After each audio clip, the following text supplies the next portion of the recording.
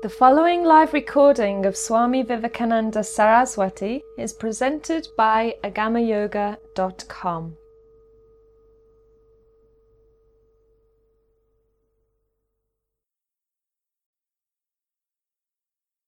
This was a live recording of Swami Vivekananda Saraswati. For more information, visit us on agamayoga.com or go directly to agamayoga.com/downloads. Tonight I started with the idea of talking a little bit about Transfiguration for the very simple reason that actually we sometimes do some transfigurations. This subject is approached in our Tantra workshops. Especially in Tantra 1 we have a special teaching about Transfiguration. It's also done sometimes by the Vira groups, by the Shakti groups. And it needs an explanation now and then, at least once every season, so that the newer pupils are catching a little bit of the meaning of that. Of course, I advise you to take the full teaching and the practice of this in our Tantra workshops, in our Tantra 1 workshops, where you will be able to get a more clear understanding. I will try to tell you where that comes from. The word transfiguration is a word which comes from the Bible, and it is the transfiguration of Christ, that Christ in a special stage of his spiritual life showed his real face. He shone through. From outside he was a man made of flesh and blood like everybody else, but inwardly he was what the Hindus call an avatara. And being an avatara, he was of divine origin, of divine nature, and as such, people could not see the difference, but then one day he made it seen. He allowed it to be seen. In this way, transfiguration means inside you are something else than what people see of you outside. And therefore, there is an inner nature which is divine, which is profound. Most people identify with their superficial layers, therefore with their personality, with their ego, and thus you can never see that profound nature. In Tantra, this transfiguration takes an additional dimension because normally in the regular life, in the spirituality which is not based on polarity, in the spirituality which is not based on the tantric view of the world, then the transfiguration is one. Both you and I are Atman at a certain level. Of course, most people don't let that shine through. Most people don't act from that standpoint, and thus we don't see it. But we can say when we talk to people, your real nature is Atman. Your real nature is the Supreme Self. As he puts it in the famous Bhagavad Gita, which will have the pleasure of commenting a little bit this year, Krishna himself tells to Arjuna, your confusion comes from the fact that you don't understand who you truly are, what your Atman is. And he says, you are on the battlefield and you think you are going to commit a murder or something, but actually Atman neither kills nor is it killed. Atman, so therefore, he says all the manifestation is a maya, is an illusion. In this illusion, people die, are born, suffer, are happy, but actually Atman is beyond all these. So the message of Krishna is, oh Arjuna, identify with your own Atman. Identify with Atman and go beyond appearances. That is a form of transfiguration, and in spiritualities which do not acknowledge gender differences, automatically that would be the answer of it. So the ultimate transfiguration would be, you are that. You are Atman. You are the Supreme Self. Shine through and show that. Tantra, as I said earlier, comes with an additional dimension. In Tantra, we look upon the divine essence of the human being not as one, but as three. as triple, like in the Trinitarian view in Christianity as well, and in Kabbalah, and in other occult teachings. God is one, but God is three at the same time. There is an inner division. The one subdivides itself in the two, and that division in the two, 1 and 2, which are immediately lower than 1, imagine like a pyramid. A pyramid is in the tip of it 1, and then if you come a little bit down, you find a sort of diversity. The most simple, the first number which follows after 1 is 2. Therefore, naturally, in terms of numerology and Hermeticism, in terms of natural numbers, the first thing which comes after the 1, immediately next to it, is the 2. Those 2 have been called in the Taoistic tradition the yin and the yang, and the sum of them, the origin of them, is the Tao. The Tao or the Tao is the 1, the yin and the yang are the 2. The same 2 things have been called in Christianity Father, Son, and Holy Spirit. They have been called in the Kabbalistic tradition Ein Sof, or the infinite light. They have been called various things in various traditions, Satchitananda in the Hindu mysticism, and in the Tantric tradition personified as Paramashiva or Anuttara, and under it Shiva and Shakti. And therefore, Tantra says it's not only that you transfigure as one, but if you go a little bit lower, which is still very high, still divine, still in the sphere of God, still part of Satchitananda, still part of the divine immortal nature, you can still accept the 2. The 2 is lower, but not low enough to be out of that grace. It's still part of that primordial grace. That's why in the Trinity, in the Christian Trinity, for example, or all 3 of them are God. They are just different ways or aspects of God, but they are all one, and one is all 3 of them. Father, Son, Holy Spirit, as the Christian mysticism divides it. And that's why what I'm trying to prove through this introduction is that to refer to the 2 is actually not inferior to referring to the 1. Some people would say, isn't it the most simple to go directly to the 1, which is the tip of the pyramid? Sure, in a perfectionistic terminology, that's what it would be. But actually the 2 are part of the triadic heart of God, part of the triadic aspect of God, and that's why they are also still divine. And the advantage is that when you move from 1 to 2, you get something which makes it closer to you. You can identify more to it. It's much more difficult for the human mind to compose or to conceive of something which is 1, because the human mind is made of 2 brain hemispheres, which are yin and yang. Every cell in the brain is composed of atoms, and those atoms have electrons and protons. Therefore dual in nature, plus and minus. And that's why the human mind, being part of the manifestation, can think only about things which are dual. About things which are single, the mind freezes. It doesn't see them well. We can say the word, oh, there is something which is 1, but we don't have a feeling about it because the mind cannot encompass it. That's why looking upon the divine at the next level, at the level of 2, is actually very rewarding, because when you say 2, you say yin and yang, Shiva and Shakti, or Shakti and Shiva respectively. You say polarity, thus you say manifestation to a certain very high extent, and this is something which the mind can conceive. The mere addition of the polarity or of the gender automatically changes the spectrum and makes that experience much more close. And that's why it is more simple for a human mind to identify with or to Shiva or to the cosmic yang than to identify to the yin, than to identify to the than to identify to the 1, to the undifferentiated reality which encompasses, which contains those 2. So therefore, Tantra has brought an ease in the understanding of things by looking at the polarity, and it has not fallen out of the divine truth yet through this.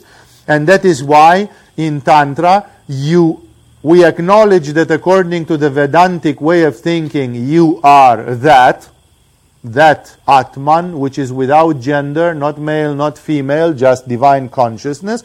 But at the same time, we acknowledge that at least in this life, in the way in which you reflect down here, you are actually reflecting one of the cosmic principles, the Shiva or the Shakti. If you are a man, you are born on the side of the Yang, you are born on the side of the Shiva. If you are born a woman, you are born on the side of the Shakti. And therefore, in Tantra, every man and every woman are Atman, and that's one transfiguration. Show Atman, shine through with your Atman. But at the same time, every man is Shiva and every woman is Shakti. Therefore, we represent some principles. This representation is, up till a certain level, a self-assumed role. Like, how self-assumed is the fact that you are men and you are women?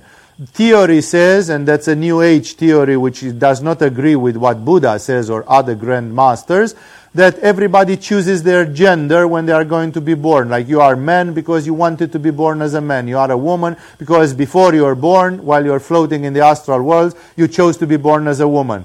However, we know many men who would like to have been women, and we know women who wish they were born as men. And actually, when we make a reality check, it's not always that simple. It's like that choice is made at a level which is very, very, very deep and does not correspond to our daily consciousness, to the way our mind is, to the way our temperament is. What I'm trying to say here is that you can assume freely the role, I am born as a man, I will live my life as a man, but it's not always freely done. Like, you would say, oh, I'm a man and what the heck, I will try to be a man. But when I was young, I didn't feel that way. When I was young, I was very disturbed, troubled, and I felt something was wrong with me or in all that. So what I'm trying to say here, actually then, is this, that in Tantra, we are having a certain part of assuming the role. Of course, you have to assume your role in life. In the great picture of life, this spirit is distributed as Hamlet, and this spirit is distributed as Ophelia.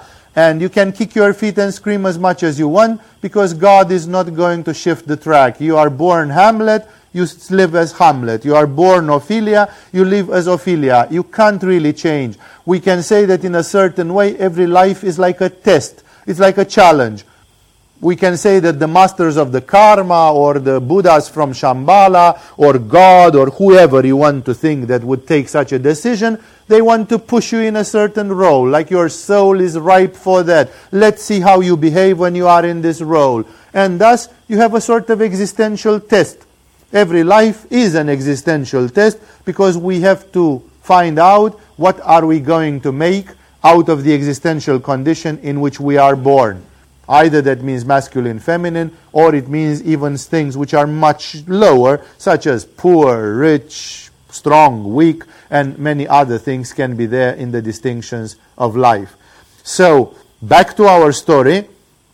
There is, however, a freely assuming of the role. And if you don't want to assume that role, then Tantra is not for you. Let's say you are a woman, and you hate being a woman. And you come to Tantra, and in Tantra you are supposed to be a Shakti group member and to let your femininity blossom. And you wouldn't do that because you love to have lots of hair on your legs, and waxing yourself is below your dignity or something like this. Then you don't want to do Tantra because you don't want to be recognized as a Shakti. You want to be recognized as Atman. Oh, everybody looks at me like I am a woman. But you know what? I have a soul. I am more than a woman. I am Atman. Right. Fantastic. Namaste. The soul in me recognizes the soul in you. You are not part of Tantra, though. The Shiva in me doesn't want to have sex with the Shakti in you. Namaste. I can give you the Namaste, but the Shiva Shakti thing, I can't give it to you because you don't want to be my counterpart. You don't want to polarize with me. You want to be Atman, pure Atman with no gender. And therefore, that's what you get.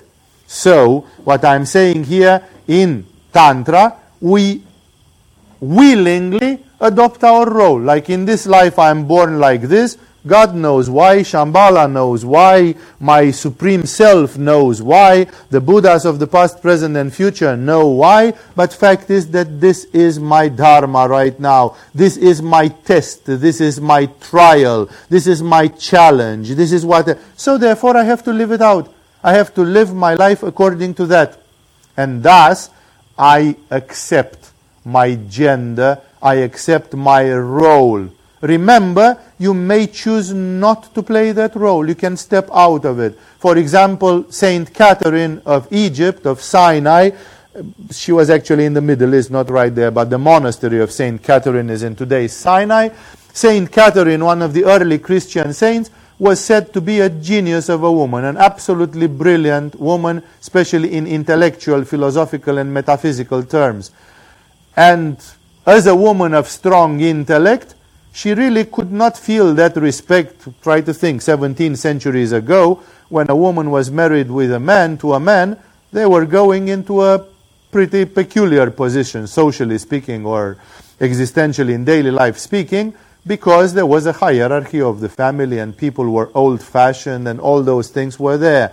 And she wouldn't go into that subordinated housewife position to a man that she simply could not respect. And her respect was based on this inner spirit, on the intelligence, on the mental power, spiritual power, other things. So she constantly refused to get married. And in that society there was not a monastic institution yet, so because women who wouldn't get married in the medieval times, in the Middle Ages, they would be sent to the monastery. You don't want to be married, go to the monastery, it's fine. But in those days this option did not exist, and her father kept pressing on her and saying, you are getting older and older by the day and you don't have a man, and it's customary in our society that a woman should be under the protection of a man. And she kept on saying, well, I don't respect any man, I don't see anybody strong enough for me. And of course the father said, that's bollocks, and just lower your standards a little bit and just behave like everybody else. And she could not, and eventually her father made a contest. They made a public contest in which they said that whoever can defeat Saint Catherine in oratoric and metaphysical discourse shall be her husband. And lots of scholars and smart people came, and they could not. She was smarter than all of them, or at least comparable, on a comparable level. Nobody could really outrun this incredible woman. And then in the end she still decided not to. And in the night she had a dream where an angel descended to her and brought her a ring which she found physically next morning actually, and told her that the only man for her is Jesus, because that's the real strong one that she will never be able to overrun. So she became the bride of Jesus, and this is the beginning of a tradition in Christian monasticism that all the nuns get married to Jesus. All the nuns actually wear a physical ring by which they are the brides of Jesus. So in this way, what I'm trying to say here, you can step out. You don't want to be somebody's woman because you have this story that being a woman is debasement for you. Then become the wife of Shiva, become the wife of Jesus, become of the wife, because you probably don't need a man who belongs to this planet. You belong something which is better than anything that exists on this planet. So you can step out of the role. I don't want to be looked upon as a woman. I want to be looked as a spirit. No? So did Mahananda Mai, who was a very powerful woman, and she got married by the family with a guy called Bolanath, and that guy eventually became her disciple instead of becoming her husband. The list could continue. There are women who stepped out of this polarity, and either they polarized with something higher, like Mirabai. Mirabai could not stay married to her husband, and she declared herself the wife of Krishna, the lover of Krishna. She was worshipping Krishna. She slept with the Krishna statue in her bed. All her love was for Krishna. Because the way she felt it, no man was good enough for her. She was too smart, too strong. That may be true, or that may be a phantasmagoric self-impression. If it's a phantasmagoric self-impression, then your place is in the mental hospital. If it is true, then you are indeed a saint and a very special spirit.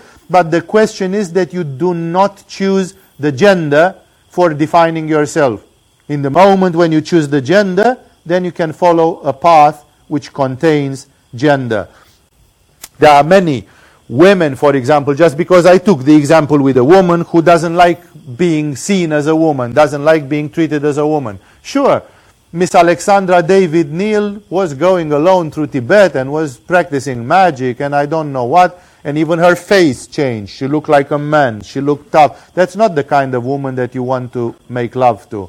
It's a woman who is a philosopher or this or that, but she is not into gender. She wants to be known as Atman, not as Shakti. In Tantra, the Tantrics put up with their gender in the present life. And they say, men say, since I'm born as a man, I'm born to be Shiva. Since I am a woman, I'm born to reflect, to incarnate Shakti on this planet. And thus, I'm saying again and again, it's something which you have to embrace. If you don't start, first of all, from the philosophical decision that that's what I want to do, then if you still have qualms in the heart of your hearts about if you really want to be a man or if you really want to be a woman, it means you have some self-identity problems. You need probably more yoga, more meditation, more self-inquiry until you might discover at some point what is good for you, what is the polarity or the transfiguration which fits with you.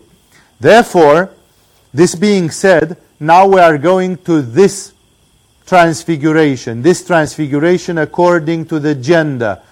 And this transfiguration, as I tell to people, it represents God's truth. Like this is God's truth. In this universe, there exist two fundamental oceans. An ocean of plus and an ocean of minus, which each one of them is half of the great ocean of Anuttara, Atman, the pure spirit. But half of the infinite is still very much infinite. Therefore, those two oceans are still on the size of the infinite. They are divine. They belong, they pertain to the sphere of divinity. And those two oceans of masculinity and femininity, of yang and yin, they manifest in everything which exists. Everything in this universe, from the trigrams or hexagrams from I Ching, the book of fate, this Chinese book of divination, and finishing with a proton and electron in a simple atom. Everything from galaxies to mythology, everything is plus and minus, everything is dual, everything has a gender. And that's why Shiva and Shakti as principles, they are together in an atom. In an atom, a mystic can see the dance of Shiva and Shakti. Shiva stays in the middle as the proton, Shakti orbits happily as the electron, and the polarity and the attraction is there. It just requires a special way of looking upon reality. It requires a way of looking poetically or metaphorically, because in transfiguration, you have to look upon things analogously. The human being is a small universe. The human being is a microcosm. Well, you can't see it when you look like this. A very skeptical person says, you must be kidding. A human being is a bunch of flesh and blood and bones. Where do you see the universe? That's because you are not looking deep. You are not looking symbolically. You are not looking metaphysically at that reality. But at a deeper reality, seers can see that the human being is the universe. Seers can see that an atom is Shiva and Shakti. Seers can see that yin and yang are the dance of Shiva and Shakti that generates the universe. And thus, it's all a matter of having the eye for it. This eye for it, you have it usually in an artistic manner. Sometimes artists, people who have visions, people of transfiguration, sometimes do have this sort of vision. For example, a poet looks at a woman and says, your eyes are like deep lakes in the forest at night. And every cynical or materialistical person without any dream in their brain or heart would say you cannot really compare eyes to lakes. It's a very lame comparison. Not for the poets, because the poets are not looking at the scientific side of that comparison. The poets are looking at a feeling. To say that your eyes are deep as lakes, it gives a feeling. It refers to a certain feeling. To say to somebody your hair is like undulating wheat fields in the summer wind is also not exact agriculturally or medically, but it is something which represents a vision.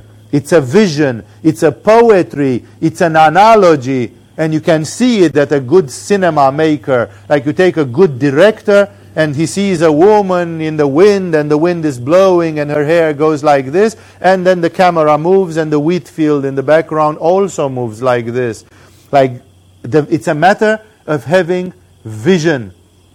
So, Transfiguration is like you are an artist, a poet. It's like you have vision. It's like you see through. It's like you are drunk. It's like you have made love a lot and the endorphins have opened your brain. But the point being that it is a vision which some people are born with to various degrees, and some people develop it. They can simply develop it through practice. And that is why Transfiguration is a sort of a way of looking upon the world. Rimbaud, in one of his poems, says, "One night I seated beauty on my knees."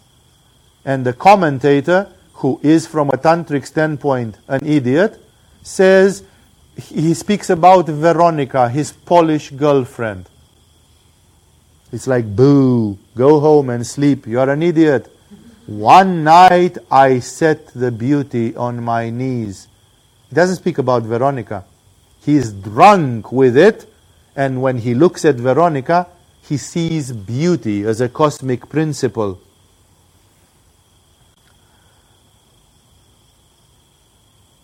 Or the same Rimbaud would go and say incomprehensible verses where he speaks about a woman, and where he says, in approximate translation, because it's very difficult to translate French poetic language in English, he says, "Oh, the omega like the last letter of the Greek alphabet, alpha and omega, oh, the omega, the violet ray in your eyes." Who would look at a woman and mention omega, the violet ray in the eyes, which is nothing visible? Women generally don't have violet eyes, except maybe 1 in 100 million or something. And therefore, what is he talking about?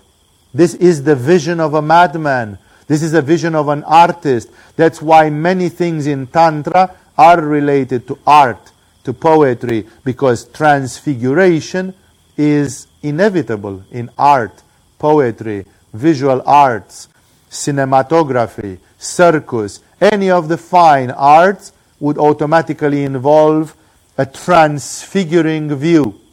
That exists in modern arts because we live in Kali Yuga. We even have the opposite of transfiguration. It's called the art of ugliness, the aesthetics of ugliness and of all sorts of pragmatic things. Somebody makes a thing made out of Coca-Cola cans, and he calls that art. And it's called whatever, art. Some of you are better educated in the history of arts than me, and you would know what that is called. It's realistic art, techno art, this. But some of it is not beautiful. It's not aesthetical. And people say, yeah, but still it's original. Sure, it's original. Many things are original. Every time you lay a turd, you can lay it in an original way. It doesn't mean automatically that it's beautiful, good, pleasurable, aesthetic, or divine. And therefore, of course, in the modern world, we have lots of confusion about the function of the art, if art is supposed to be aesthetical or anything goes. And thus, this subject is way deeper. We might approach it some other time. It goes astray from our transfiguration thing. But in this way, there can exist a sort of anti-transfiguration, where everything you want to do is to vilify yourself, to ugly yourself, to do yourself more demonic, more... No, you are wondering, some of the young people before the emo generation, and even during this emo generation of today, they go with those Jamaican trousers hanging down to their knees and with the cleft of their butt visible already, and they think they are cool. And everybody looks at them and says, this is a bunch of wimps, you can eat 7 of them on one piece of bread. They are not men, they are just caricatures, Like, what sort of transfiguration is this? What do you want to look? Of course, it's a form of protest, but you are protesting why? What do you want to demonstrate with it? That this doesn't matter or that doesn't matter. But is it aesthetical? Is it clean? Is it spiritual? Is it constructive? Is it? Because protest can be absurd protest. I want to protest against something and I go and set the building of the government on fire or start setting every car on the main street on fire. So what's the big deal? It's called anarchism. No, everybody can go and destroy something as a sign of protest. But is that necessarily constructive? Perhaps in some situations like the partisans, the resistance movements and others, they would have a point into it in fighting the enemy. It's a form of warfare. But otherwise, it can also be an absurd form of protesting. So back to our story. There is a transfiguration, never goes in that direction. Transfiguration goes in the direction of divinization, going deeper, seeing the profound aspect. One man looks at his woman and says, your eyes sometimes are flabbergastingly deep. I see like I can lose myself in your eyes.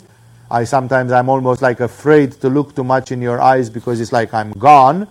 And another man looks at his girlfriend and says, you have a big black mole on your right cheek and it pisses me off every time I look at it. And on top of everything, you have a big ugly hair sticking out of it. And this is exactly what transfiguration is not. You choose to see something which is not there. In India, they got such a transfiguration that they transfigure sometimes even the hideous. There is a goddess in the Nepali Hindu lore which is called Kubjika, and Kubjika is a goddess that is malformed. It is a goddess that is not elegant. She is like crooked, stooped, with maybe a leg shorter or something. She looks like a person that has a severe physical handicap, so she is hideous. But behind that hideousness, you have to see something which is divine. And therefore, transfiguration basically means to see this divine nature. Transfiguration in Tantra is a goal, and it is a method. It is a goal because every Ramakrishna would reach to that, would want to see that. Ramakrishna could see in his wife, either she was beautiful or not so beautiful, Kali, the mother of the universe. Funnily enough, when I look at Sarada Devi, I can see very clearly from the standpoint of the Tantric tradition that she did not have a dominant resonance with Kali, except through the many meditations which she did and Ramakrishna did on her. But still, of course, in the Bengali environment, Kali means many things. It's an abuse of names there. Even Tara is included as a form of Kali. Even Srividya is included as a form of Kali. So there are all sorts of Indian slight deflections or deviations of the tradition. The point being that Ramakrishna reached at the point where looking at a woman, even looking at the prostitutes from the bazaar, from the red light district, he would see Kali. He would see the goddess. At the same time, so transfiguration is a goal. If you can do that, you have reached enlightenment. But at the same time, it is a method. Because even when you don't see it, you know intellectually that it's there. And if Yogananda would be in your stead, he would see it. And therefore you can try to see what would Yogananda have seen. What would Ramakrishna have seen? My spirit is not elevated enough. I don't see this strong enough. So I'm trying harder. That's why transfiguration is a basic tantric practice, and it brings the human beings at the level of the higher chakras, at the level of a higher vision. Every man looking at a woman trying to see what aspect of Shakti shines through her. Every woman looking at a man, trying to see the Shiva aspect shining through him. Shining stronger, shining more poor, sometimes shining with big problems, with even some distortions. Women who don't understand their own deep femininity, men who don't understand their own masculinity, but it's still there. You can see it even when the others couldn't see it. You can imagine that the prostitutes from the red light district in Calcutta did not see clearly their divine feminine nature. Ramakrishna, however, could see it, although he was an outsider from their standpoint. And that is why transfiguration is a goal. Like, you want to meditate, you want to rise your kundalini, you want to make love, you want to do whatever you do until you can see this reality. At the same time, transfiguration is a method. Even when you can't see it, you can try to see it 3%, 4%, 6%, a little bit. Every day maybe a little bit more than in the previous day, and slowly progress in your capacity of transfiguration. This being said, the transfiguration, the most simple way of doing transfiguration is trying. Like, I know that I am Atman. Somebody, like in Vedantic meditation, says, you are Atman. Who are you? Who am I? I am consciousness and bliss without form. I am Shiva. I am Shiva. So how do you do that? Simply by trying, simply by repeating it, simply by inoculating into your own mind this belief, simply by awakening to this reality. So if a man says this woman is Shakti, if a woman says this man is Shiva, how will they do it? In the same way, you simply rise the energy, sublime, work on the high chakras, repeat it, try to convince yourself, try to see even empirically, and your efforts will be rewarded with some degree of success.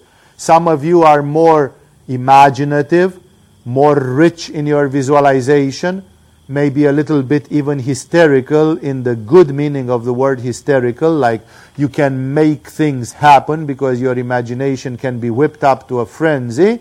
And some of you are more dry, more skeptical, more cold, more down to earth, and you repeat it, but it happens more slowly. It really takes time before you can really go into that poetic, into that artistic state of mind. Therefore, transfiguration, because it works spontaneously, it is done spontaneously, there are used in the tantric tradition lots of props, like a Shiva Linga for Shiva, or if not a Shiva Linga, just the shape of the dome of Shiva Linga, or if not then a triangle pointing up, representing the masculine as opposed to the feminine. And symbols can be used. Lots of other props can be used, including the fact that, for example, Shiva has an animal that symbolizes him, the bull. In India, which is a cow culture type of country, without any pejoration to it, there is not any mockery involved into this. Simply old India, Vedic India, was based a lot on this cow culture, which gave milk and butter and all those basic products of the Indian Vedic culture. There, of course, one of the most visible animals was the bull. And the bull is a real intense animal when it comes to sexuality, and because of that, of course, you sometimes compare a virile man to a bull. For example, in the Bhagavad Gita, Arjuna is sometimes called by Krishna himself, he says, "O Arjuna, O thou who are like a bull among men." Like, you are twice as virile as any dude around. You are a big man, you are a very manly man. And the bull, which is a symbol of rural fertility and muscular strength and sometimes fierce masculinity, raw masculinity, is the carrier of Shiva, which automatically is a symbol. It speaks allegorically, it speaks analogously to us. Shiva is the harbinger, Shiva is the steward of masculinity, even of the raw masculinity. Any form of masculinity is coming from Shiva. So in this way, there are symbols which are not geometrical symbols or allegories. They are symbols which are agricultural symbols, human society symbols, and others. But all in all, these symbols were used to increase the power of transfiguration of the human being. Take it like the samurai of Japan. They were not in the same cow-oriented tradition of India, but the samurai, like the Vikings of Scandinavia, when they went to war, they had these helmets with horns on them. It's a little bit like, I'm a bull among men, I'm going to kill my enemies, I'm going to squash them. It's supposed to frighten the enemy. Lots of virility symbols. Or look at the haka of the Maoris, of the All Blacks today, the rugby team of New Zealand. It's the same kind of spirit, like we're going to squash you. We are strong, we are dangerous, don't fuck with us. It's a sort of expression of an intense virility, of an intense masculinity. That's why all sorts of symbols, even mudras, body positions, like you can take some positions where your body expresses something. It's like a dance. This is the connection between Tantra and dance and acting and the positions, the mudras, the attitudes of the body. And thus, of course, lots of things from geometrical yantras to positions of the body can be used for transfiguration. For example, the Shaktis in the Shakti group, they assume some positions, which sometimes can be very strong positions, but still they are not masculine. They are positions of goddesses on Hindu temples, on the frescoes of various Hindu temples, because even the feminine is powerful. Nobody can say that Kali is not powerful. Actually, Shakti means power. So the meaning of masculinity is not even power. In a way, like when you look at Shiva the bull, there is the idea of power there, but it's more like that is the Shakti of Shiva giving him the power, and still his essence is deeper, more subtle. The point is that tantrics try to see this, because every time when a man makes love to a woman, or is simply attracted to a woman, every time when bees pollinate the flowers, every time when birds have sex, every time when an electron spins around the kernel, the proton of an atom, every time Shiva makes love to Shakti in myriads of forms and in myriads of places, but it's still all the great dance of Shiva and Shakti. And that is why this aspect can be seen or not. This aspect is what represents the reality. In this bed, you have Oscar having sex to Mary, or to olive oil if Mary is too much of a frequent name. And when Oscar has sex to olive oil, those being two cartoon characters, Shiva makes love to Shakti through their bodies. Oscar and olive oil are two waves on two different oceans, one on the ocean of masculinity and one on the ocean of femininity. And Oscar comes and goes, like every wave in this world. Every wave has a limited existence in space and time, but Shiva, the ocean, never goes away. It's eternal. That is why the funny thing is that when Oscar makes love to Olive, at the same time, Shiva makes love to Shakti. And which one of these two aspects is more real? Shiva and Shakti, because that one is eternal. It lasts. It's divine. It's part of the divinity. Oscar and Olive are just two transient aspects of masculinity, respectively of femininity. And they happen to meet in this life and to polarize each other. But at the same time, they will not last forever. It's not significant. How can you make something last forever? Remember the beautiful Tibetan movie called Samsara, in which the initial question resumed in the end is, how do you stop a drop of water from ever drying up?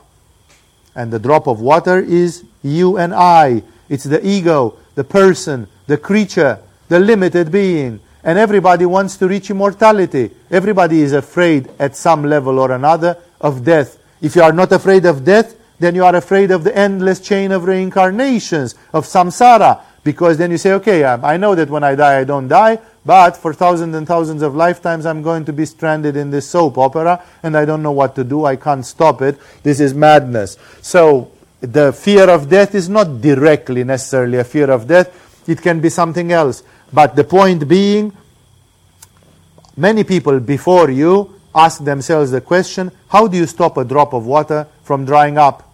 And the answer on the back of the stone is marvelous, because it says, by throwing it back into the ocean.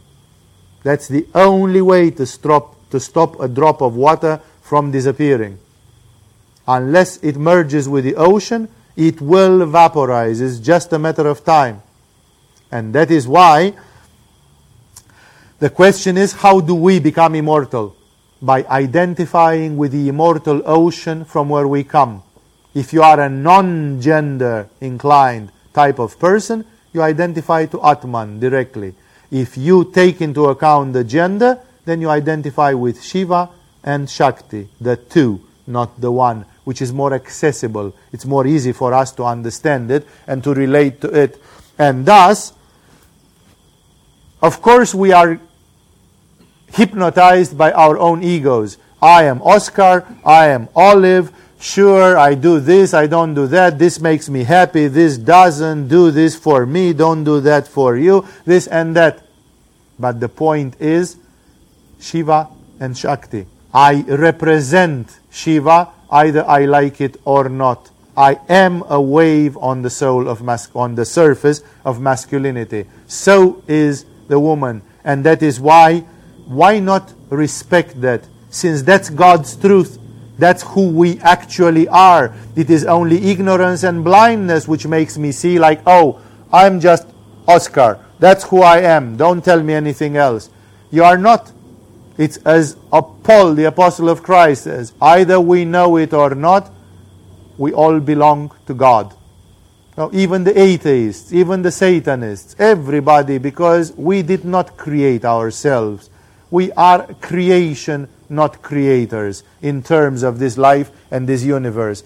And that is why the idea is, a person can say, I don't like to be looked upon as Shakti, because I like being Olive. That's just a very strong ego. It's a person who is in love with her personality. It's a person who thinks she is God's gift to the earth. A person who thinks that her ego, her little ego, will impress anybody ever and will exist forever. All these people are on the brink of a severe disappointment, because our egos are grains of dust in this universe. They don't really mean anything when you look at the stars and at the planets and at the time in which the universe exists, at those scales of time. Our egos are waves. Who pays attention to a wave except temporary? Like you can say, wow, what a beautiful wave. Has no other meaning than it's like a flower which blooms and then it goes. It's not eternal, it's transient, it's ephemeral. So is every human being. So we can say how beautiful Oscar is. There is no more to it, because the only significant thing there is, my God, the ocean constantly produces such beautiful waves. Shiva produces such wonderful Oscars. Shakti produces such wonderful olives. That's who we really love. We love the ocean, not the wave. It's a very superficial way of looking at that in this way. But some people feel hurt in their ego. No? I met women being in Tantra and they say, yeah, sure, you love Shakti, but who loves me? No? Like, it's not good enough to love Shakti. You have to love me. Isn't that a direct manifestation of the ego? Because loving Shakti, automatically you love the feminine and you love its particular manifestations. You cannot say, I love the ocean, but the waves make me sick. The ocean has waves. If you love the ocean indeed, you are charmed by its waves under all the forms and the aspects where they are. This is the truth behind Transfiguration, that every man is that, every woman is that, and we have a sort of limitation. Sometimes to open your mind and see the big picture hurts. It's like there's too much light.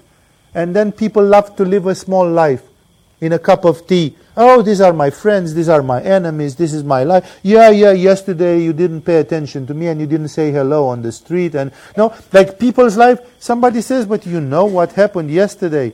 Yesterday I was coming from a meeting where I had been in a state of samadhi and I was walking on the street like I was knocked out. So I didn't see only you. I didn't see anybody on the street. I was in a... That doesn't matter for the small human being. The small human being says, yeah, but you didn't say hello. You know, it's like, there is no big picture. There is no like, wait a second, we live in a much bigger reality and there can be other factors which deeply surpass this or that behavior or limitation. And that is why, of course, some people can have difficulties in making this transcendence. And this transcendence is about the crossing from personal to impersonal. Usually in terms of yoga, for you to make the connection, this happens at the level of Vishuddha chakra. And because of this, if you have a severe blockage on Vishuddha chakra, you cannot transfigure beyond a certain... You can look kindly upon a man and say, this man is nice. I want this man to be nice. Yeah, this man is masculine. Yeah, every person is beautiful, aren't they? All this Vadistanistic New Age stuff. You always find an excuse to say, yeah, this person is lovely and so on. But you never can go beyond the person. You are still stuck to the person. To be able to go from personal to impersonal, to transpersonal, you have to go over this bump. That is also why, and this is not a sexism, it's just a consequence of some things, because history shows that women generally have more problems with Vishuddha chakra than men. It's generally more easy for a man to love a woman in a transpersonal way than for a woman to love a man. Like the woman says, yeah, right, sure, my Oliver or my Oscar is Shiva. I still need a man in the house, to protect me, to do the small things, to do the... like I love him as Shiva, but he better be really personal as well, because I can't live. Saint Catherine, she could live Jesus, who was belonging to the whole universe, to the whole world. Saint Therese of Lisieux was in love with Jesus as well. And she was not jealous at Saint Catherine, who loved also Jesus 18 centuries or something before her. Everybody has the right to love Jesus, and I love Jesus, and she thought Jesus was her man. This is a love which goes above Anahata chakra. It's not simply a personal love. It's a love which goes to the causal body. It's a love which goes transpersonal. It goes to principles, to archetypes. It's a love of the divine principles.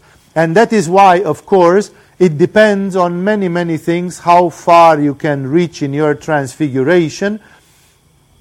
Of course, it can be, on the other hand, that a man traditionally has a lot of blockages in Muladhara chakra, and the man cannot whip up the energy.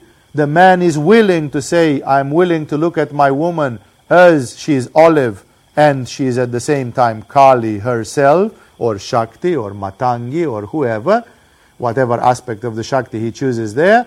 But at the same time, the man finds himself pretty dry. Like he cannot go into a frenzy. He cannot vibrate like Ramakrishna. He cannot shed tears. He cannot whip up this into a madness, into a hysteria. Because he has blockages on Muladhara and his Kundalini is not moving strongly and he doesn't have enough vitality, and therefore he is a little bit more dull, more flat. And that is why, remember that it's not that women have more obstacles than the men in the transfiguration, but especially this point on Vishuddha chakra, if it is touched, if it is concerned, then we find there some limitations. That's why transfiguration is an amazing practice. You have to learn to practice transfiguration because that's the success in Tantra. Anybody here who does a 50% at least successful transfiguration, you are in the zone. You are on your way to Samadhi. You are on your way to the rising of Kundalini to the high chakras.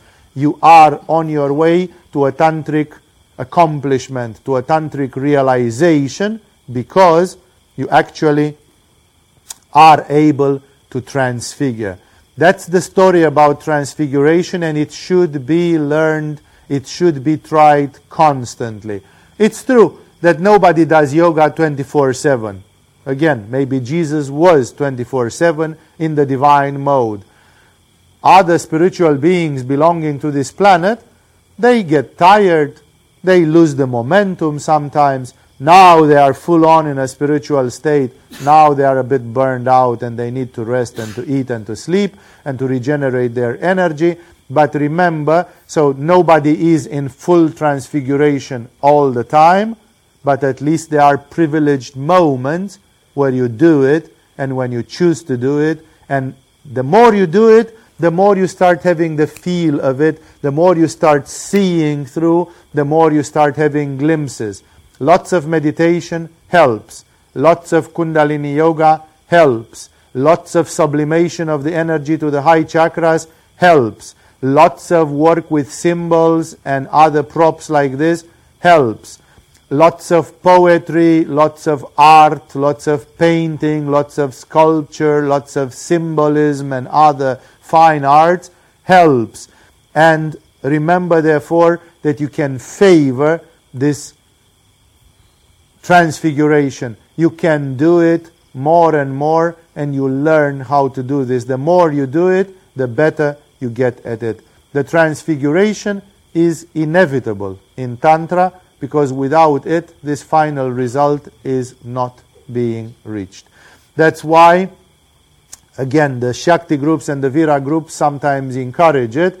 They do some practices of transfiguration.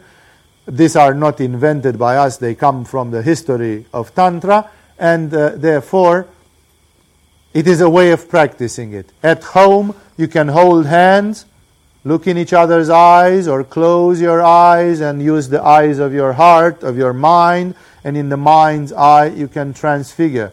This is a pure and, in a certain way, a vertical spiritual practice.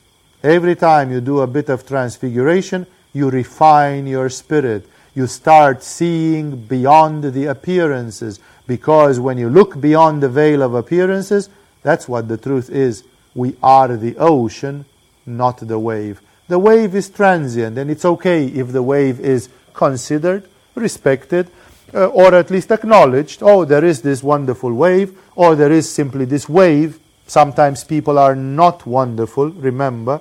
Sometimes there are people who are terrible. Even they are a wave. Of course you don't want to be on their side of reality. Like nobody says that if you, for example, are terrible as a man, as a woman, you should be respected as a deity. You can be respected as a terrible deity, as a grim deity. There, sure, the respect is there, but I don't want it. You can have a powerful emotion when you smash your finger. Put your finger on a table, take a hammer, blow it into small smithereens. Isn't that produces a very strong emotion? So do we love emotions? Yes.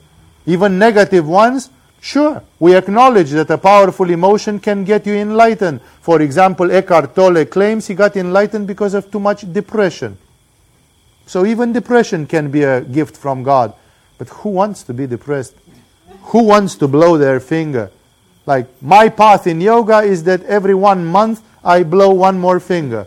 Then I live 1 month on that suffering, and when my finger is cut off, then I go to the next. And I hope that by the time I finish my fingers and my toes, I'm going to reach nirvana.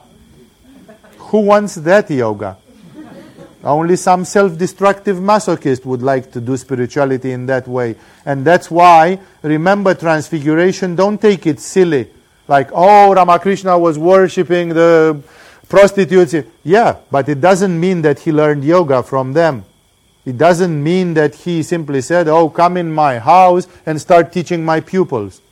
Because he realized that those were a manifestation of the goddess, but at the same time the wave had its characteristics, even when its characteristics mean limitation or other things. So don't take it the New Age way, because the Transfiguration doesn't mean a sugar-coated pink, always pink, rosy type of thing, which always works. And even with Transfiguration, sometimes the aspects of life are sometimes wrathful, sometimes peaceful, sometimes painful, sometimes not. The important thing is, of course, to recognize the divinity in all those aspects of life. Transfiguration is a wonderful practice, and we are coming now close to the end of the first half of this lecture. In the second half, if you'll want, we'll have some talks, questions and answers, free talks. If there is nothing for you to comment on Transfiguration, though this was the theme of the evening, because I brought it up due to the need of some of you who have not joined Tantra 1 workshops to understand what Transfiguration is, then, of course, you can have other questions. Remember that the meetings, the Q&As from the second month and up, are for the pupils of the school to be able to ask some questions also about various subjects in spirituality and their practice. This was a live recording of Swami Vivekananda Saraswati. For more information, visit us on agamayoga.com or go directly to agamayoga.com/downloads.